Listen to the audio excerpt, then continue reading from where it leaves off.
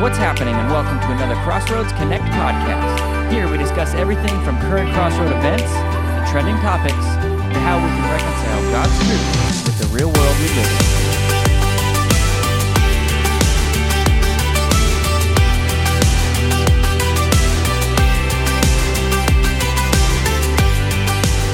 All right, and I have waves. Check, waves. Check. I have some waves. Good. Check, one. Microphone waving is good. Sweet. Check. I look good. I'm not peeking. All is well. All is well. All right, let me get my notes up here.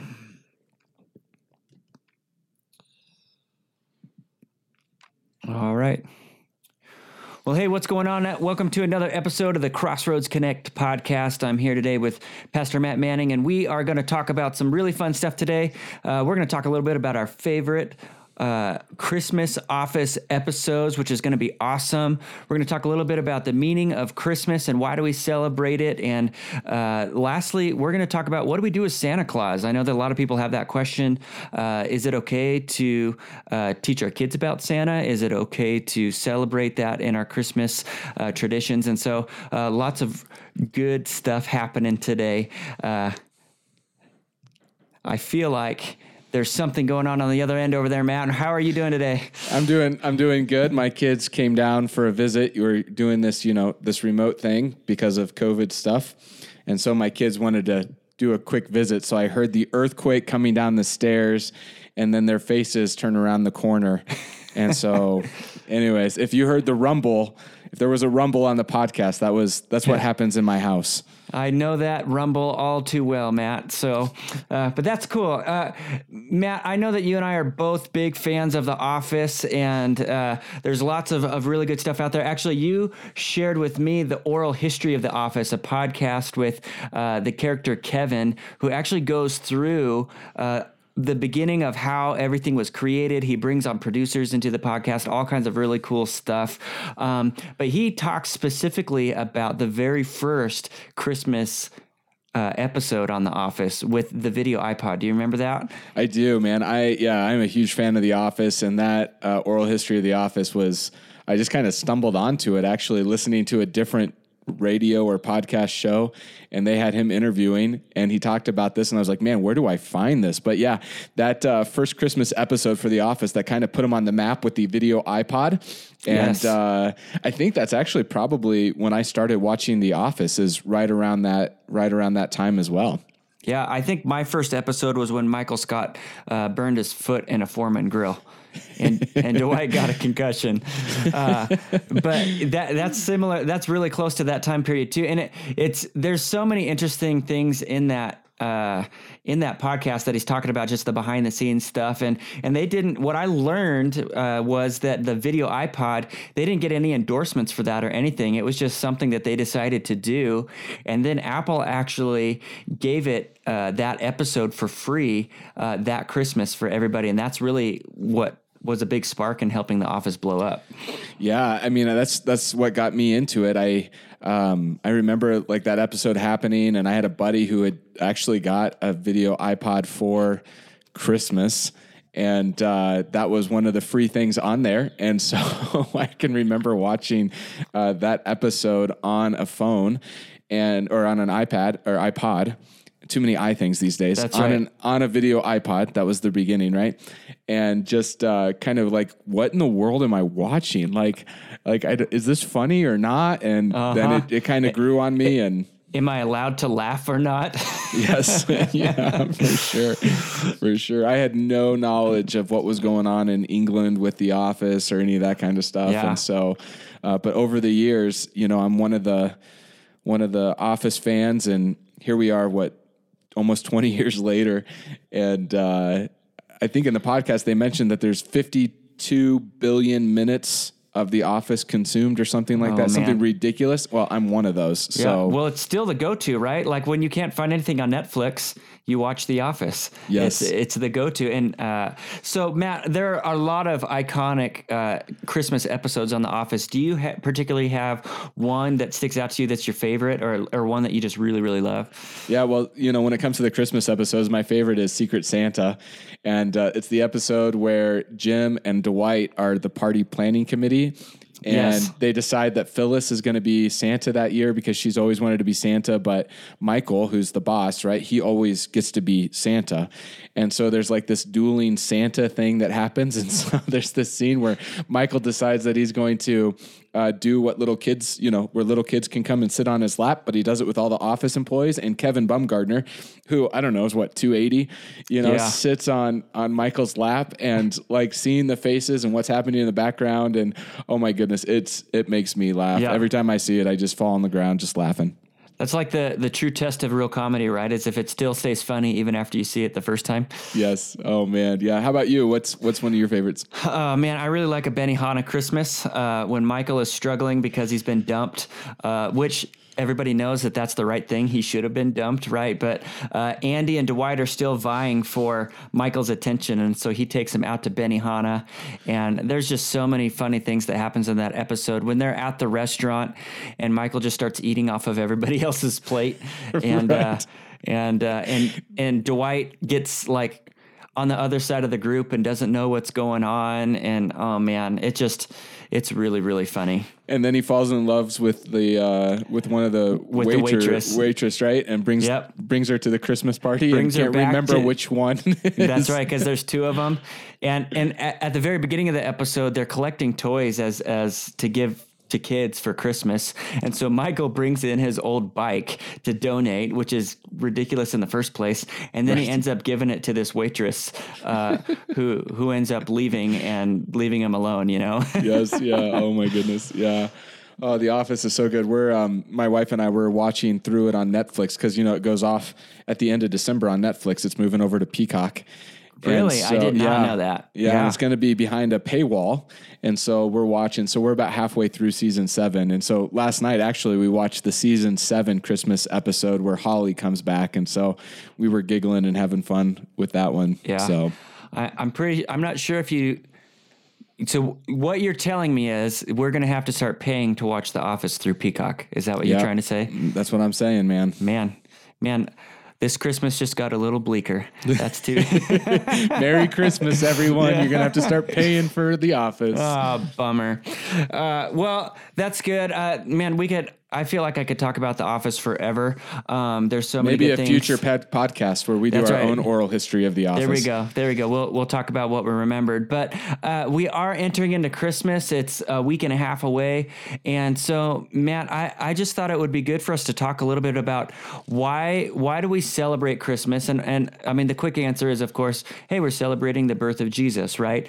But there's more to it than that. And it's one of these celebrations that man, for us to really understand all of the back history behind it, I think can help us to really get into the authentic Christmas spirit that we want to be into, that isn't as dependent on what's going on in the world around us. We get to celebrate Jesus regardless of our circumstances. And so I'm just going to turn it over to you. There's a lot of good stuff that I know that you have to share. And so why do we celebrate Christmas, Matt?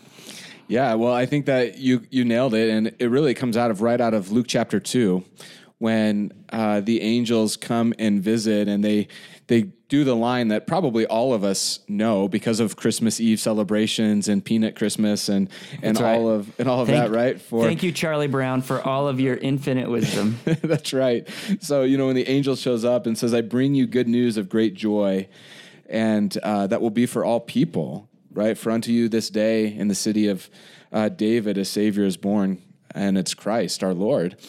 And like the significance of God taking on flesh and coming is really what the Old Testament was all about, right? From the very beginning of Genesis, in Genesis chapter 3, is this understanding and this idea that as sin entered into the world, that there would be this one who comes through humanity, right? Through the line of Eve, and will come and save the world. We call it, the first gospel. It shows up right there in Genesis chapter 3. And from that point on, throughout all of Jewish history, Hebrew history, people are looking for the Savior. And so you walk through and you see like the next person up really is Noah. And Noah comes on and God chooses Noah. And it's like, is Noah going to be the great savior of this world? And God has him build this ship and he floods the world.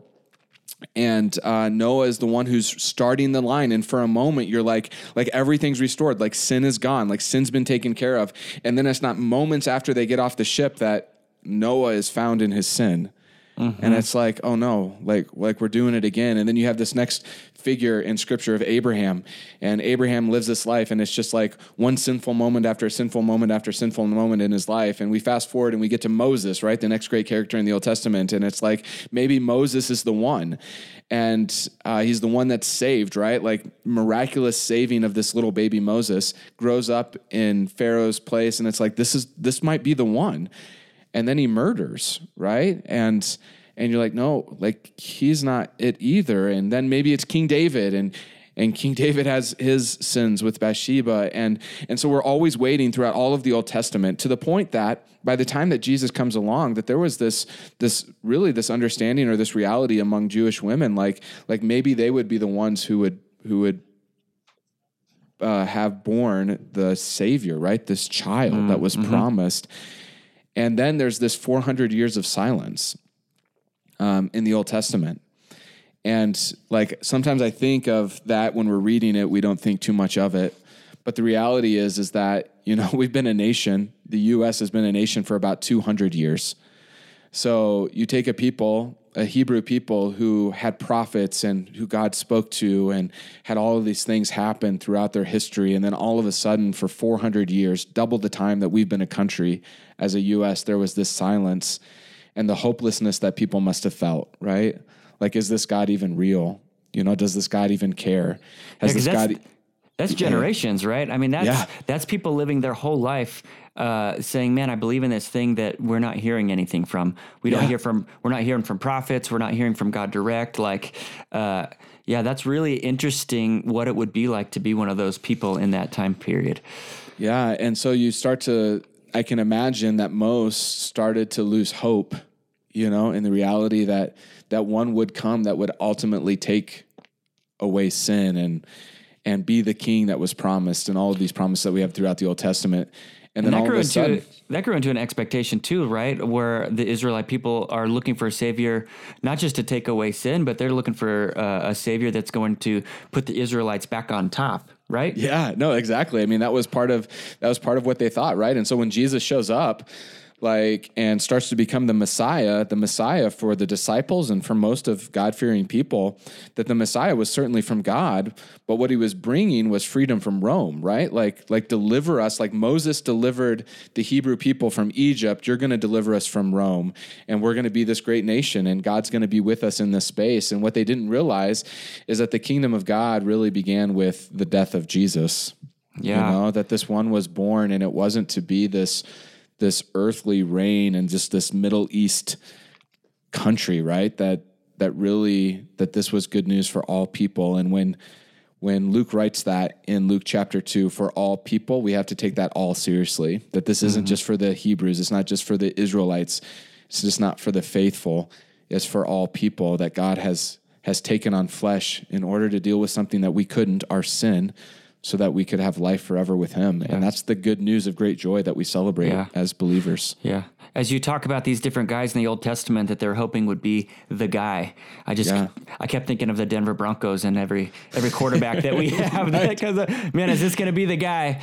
Yeah, it's the pseudo savior, right? It's that's like, right. is this going to be is this the one? Is this the one? And then we watch them not quite be what we hoped that they would be, and then we start looking for the next guy. And so, but there's also so much expectation there, right? And so, I mean, if we correlate it like a Broncos season, during the off season, we always build up all of this hope.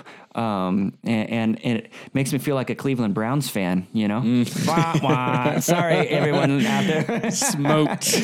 But, you know, and now they're doing really well this season. So I told you I can't trash talk. Every time I trash talk, it comes back to bite me. So we'll see how that plays out. But I just think about the expectation of what they're waiting for. And as a nation, they have this expectation. And even that's what we love about Christmas too, right? Is as a kid or watching our kids is that expectation, the wait for Christmas morning of what's going to be. And so I think that there's a lot of value in the way that we celebrate Christmas that can very easily correlate to how the Israelites were, and being able to teach that to our kids through this awesome holiday of celebrating the coming of the Messiah. Yeah, that was really the driver of our sermon series that we're doing this Christmas, My Christmas Gift, and the Magi and what they brought to Jesus. And while those gifts were extremely practical, there was also an expectation of this is who this little baby would one day grow to be. And, you know, representing really, you know, the death, the mortality, you know, that one would die in order to take care of sin. Yeah. But also him being fully God and being able to, in the old priestly roles, of really overseeing that sacrifice in a way that's mind-blowing, and then ultimately the goal being the kingship of Jesus and the rightful place in our lives. And it's like, you know, part of the reason that we give gifts as Christians is because of what the Magi brought to Jesus. And we've gotten lost a little bit, I would say, probably in the consumerism of giving gifts, but the reality is that we bring gifts and we give gifts as reflections of what God has given to us on that very first Christmas. Yeah.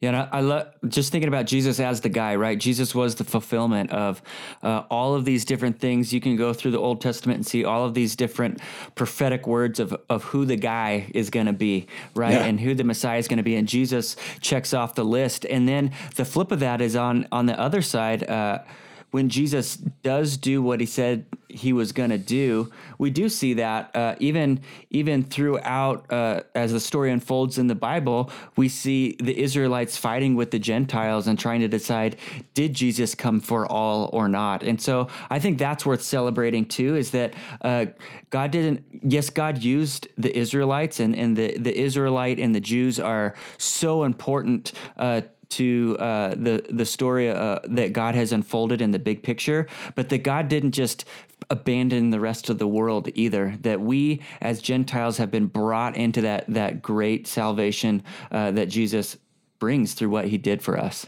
Absolutely. And that's the good news, a great joy that we celebrate every Christmas, right? Is the reality that God came for us, that God came specifically for me.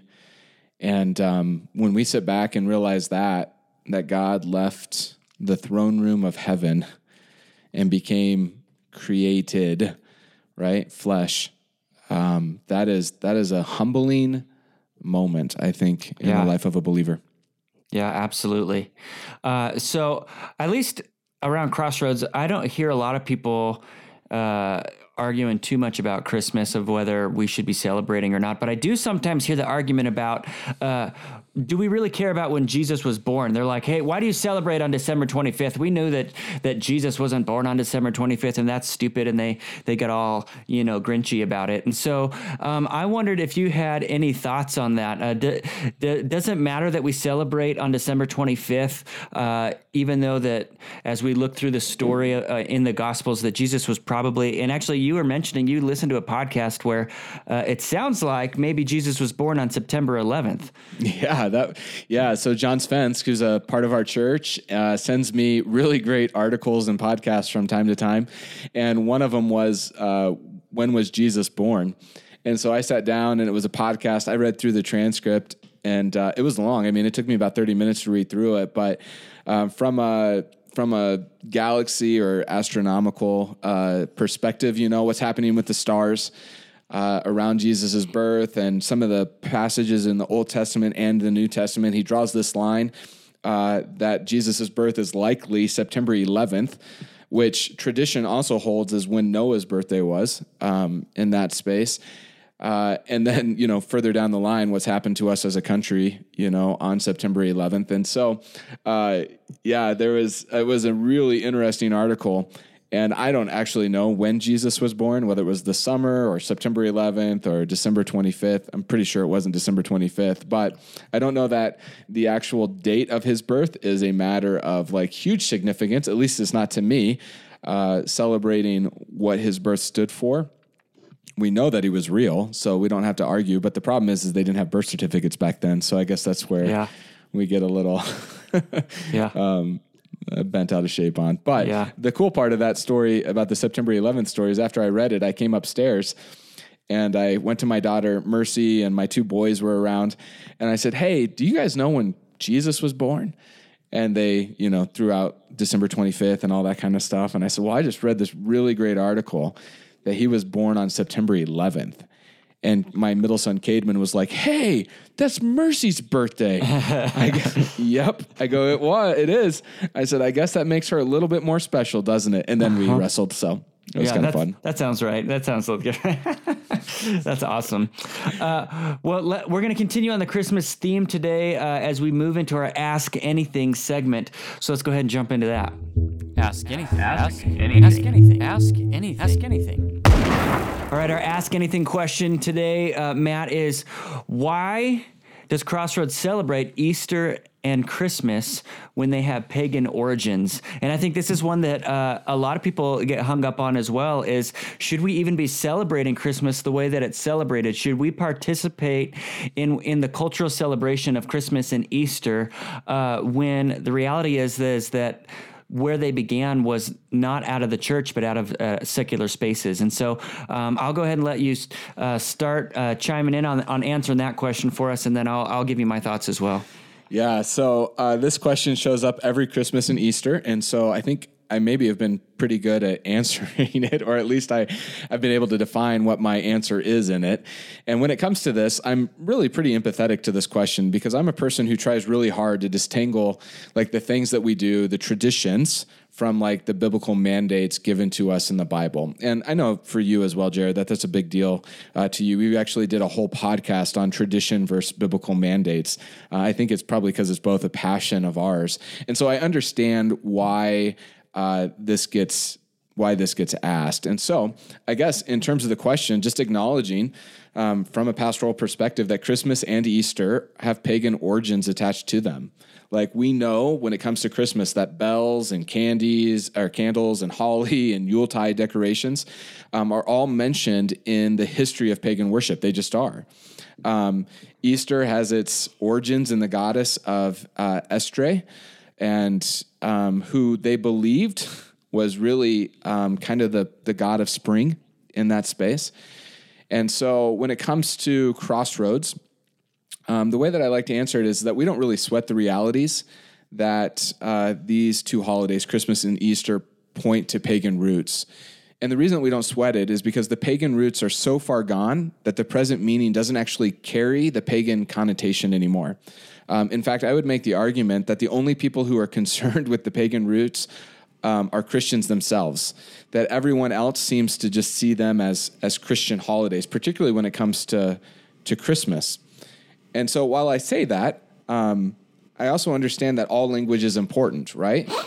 And it's also true that all language has roots somewhere. So maybe just let me give you two examples of it. One is when it comes to the days of our week, that the days of our week grew out of pagan worship, out of pagan names. Now, nobody throws a fit that we say Sunday, Monday, Tuesday, Wednesday, Thursday, right? And so on. Nobody throws a fit that the days of the week. No, but I'm going to start. Right? Nobody says hey, we shouldn't worship on Sunday because of pagan names, right? But the word Sunday actually comes from a time when there was worship of the sun. Another example when it comes to words that we use is the word holy.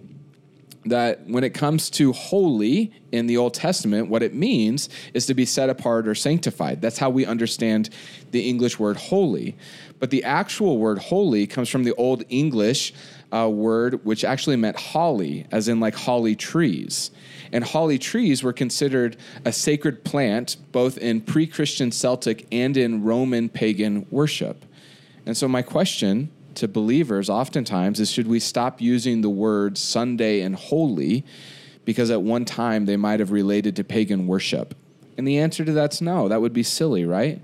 Like in modern English, Sunday doesn't carry the connotation anymore, and nor does the word holy have that nature, right? And so Christmas now means that we mark in Christian ways the birth of Jesus. The pagan roots of Christmas are completely gone, that nobody would actually be able to tell you the Christmas roots in pagan worship, right? And so my encouragement, I guess, is instead of worrying about the etymology or certain markers and why they land on certain days, that our worry should be, how do we redeem and celebrate the cultural markers that are perceived as Christians for the glory of God, and to not allow them to enter into what I would call like this new paganism of sorts, particularly when it comes to Christmas, which is wrapped all around consumerism, right?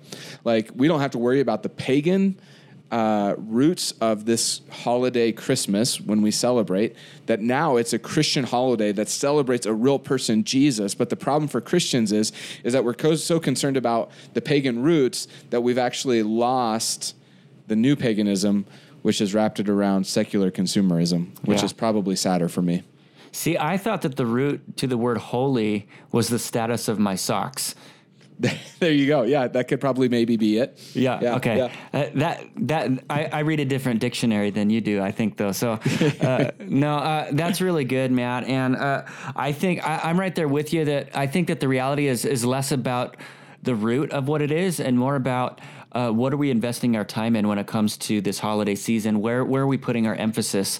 And I mean, I have questions like this all the time too. So if we're trying to figure out how do we celebrate Christmas in a way that honors God, then what do we do with Santa Claus? I mean, because Santa Claus is one that came in and I mean has is obviously it's one that is very secularized. You have people that, hey, oh yeah, it's the birth of Jesus, but really we celebrate Christmas because Santa Claus is going to bring us gifts, and all kinds of different things that go along with that. Where I know that there's the root of Saint Nicholas and all of those things and the things that he did, which I mean, it's Saint Nicholas, right? So maybe you can tell us a little bit more about who was Nicholas and what did he do, and why has he turned into something that is really battling against. And maybe we could have that conversation too. Is it battling against, our celebration of Jesus being born?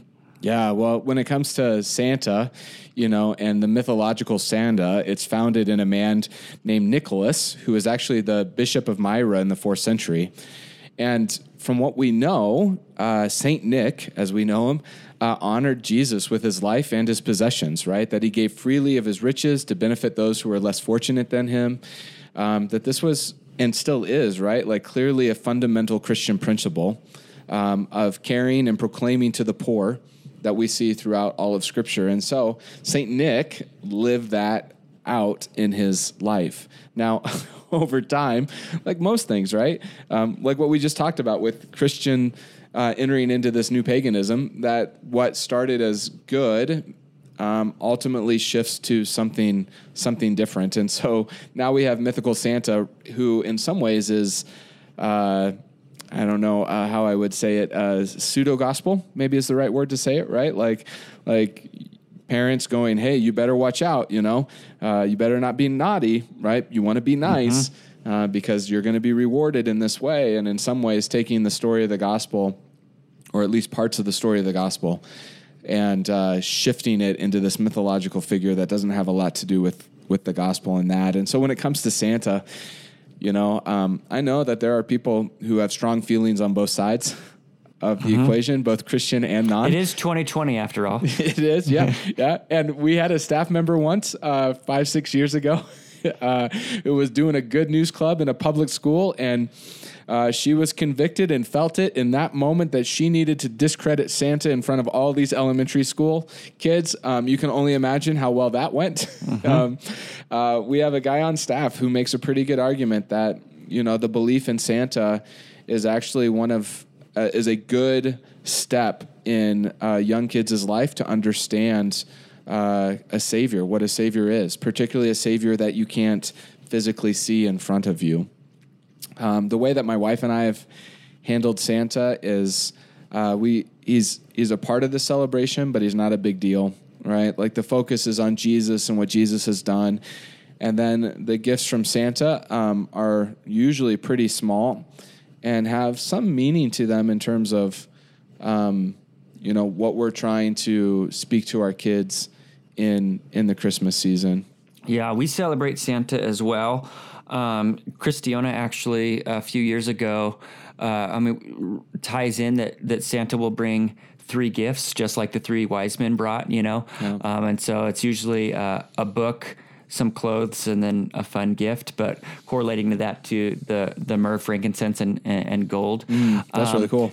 But we also are very intentional to say the reason that Santa brings gifts is to remind us of what Jesus did for us, Exactly. and kind of pushing Santa into the space of actually he's worshiping the true God as well.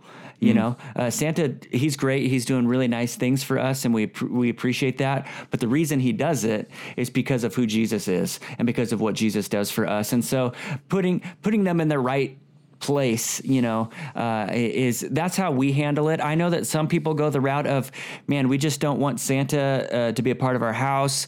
I know people that have gone as far as to say there's demonic implications of having Santa part of your house. And so it's one of those things that, I guess you just have to kind of wrestle with it in your own heart and really be prayerful about. We had a great podcast last time about the leading of the Holy Spirit, right? And so how does the Holy Spirit lead you as you try to navigate how much of the secular, man, that was quite the slip there. The secular, not sexual, the secular, allowing that to be a part of your own home. But that goes beyond Christmas, right? I mean, that you could say that about The Office, right? We're talking about The Office. The Office is in no way trying to bring glory to God. Even that one episode that you love where Michael ends up pretending to be Jesus, And I think that, I believe the line is, hey Jesus, sorry your birthday party's so lame, or something like that, and so we have to have those consistencies in our lives, and we really need the help of the Holy Spirit to help drive us to a place where we're able to not be so disconnected from the world that we can't understand how to relate with people, but at the same time protecting our hearts from allowing things to come in that God doesn't want us to have. Absolutely. And I think you summed it up well. I think that when it comes to culture, there's cultural realities. Santa is a cultural reality. And so how do we take that cultural reality of Santa and move it in such a way that brings glory to God, right? How do we shine upon the true meaning of Christmas, Jesus, in this season? Quick funny story. One of the things that Santa does in our house is the stockings. Basically, that's his only job, is to fill stockings with these gifts and stuff. And so one day Theo came out, and he was young, maybe kindergarten. He still believed in Santa.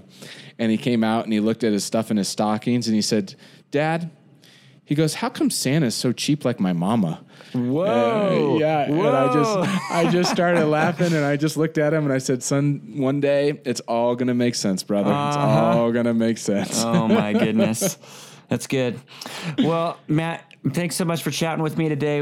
If you guys are listening to this, we want to just put out there that we have a lot of really cool things happening on Christmas Eve. If you have not registered yet, please register for our Christmas Eve service, both at Thornton and Fort Lupton. At Thornton, I know stuff's filling up quick, and so just know that we want you to be a part of that. We're going to be outside. We're going to have some fire pits. We're going to be singing Christmas carols together. It's going to be an amazing time. If you can't make it to a physical location, we also have our Christmas Eve service that is going to be online. You can go to crossroadsabc.live and check out our online Christmas Eve service. Both of those are going to be great options. We have really cool things coming up in 2021 as well. Man, I'm just excited about what God is doing with us through Crossroads Church, through our social media. Man, there's a lot of cool things on the horizon, guys. Thanks for sticking with us today, and we'll look forward to talking to you next time.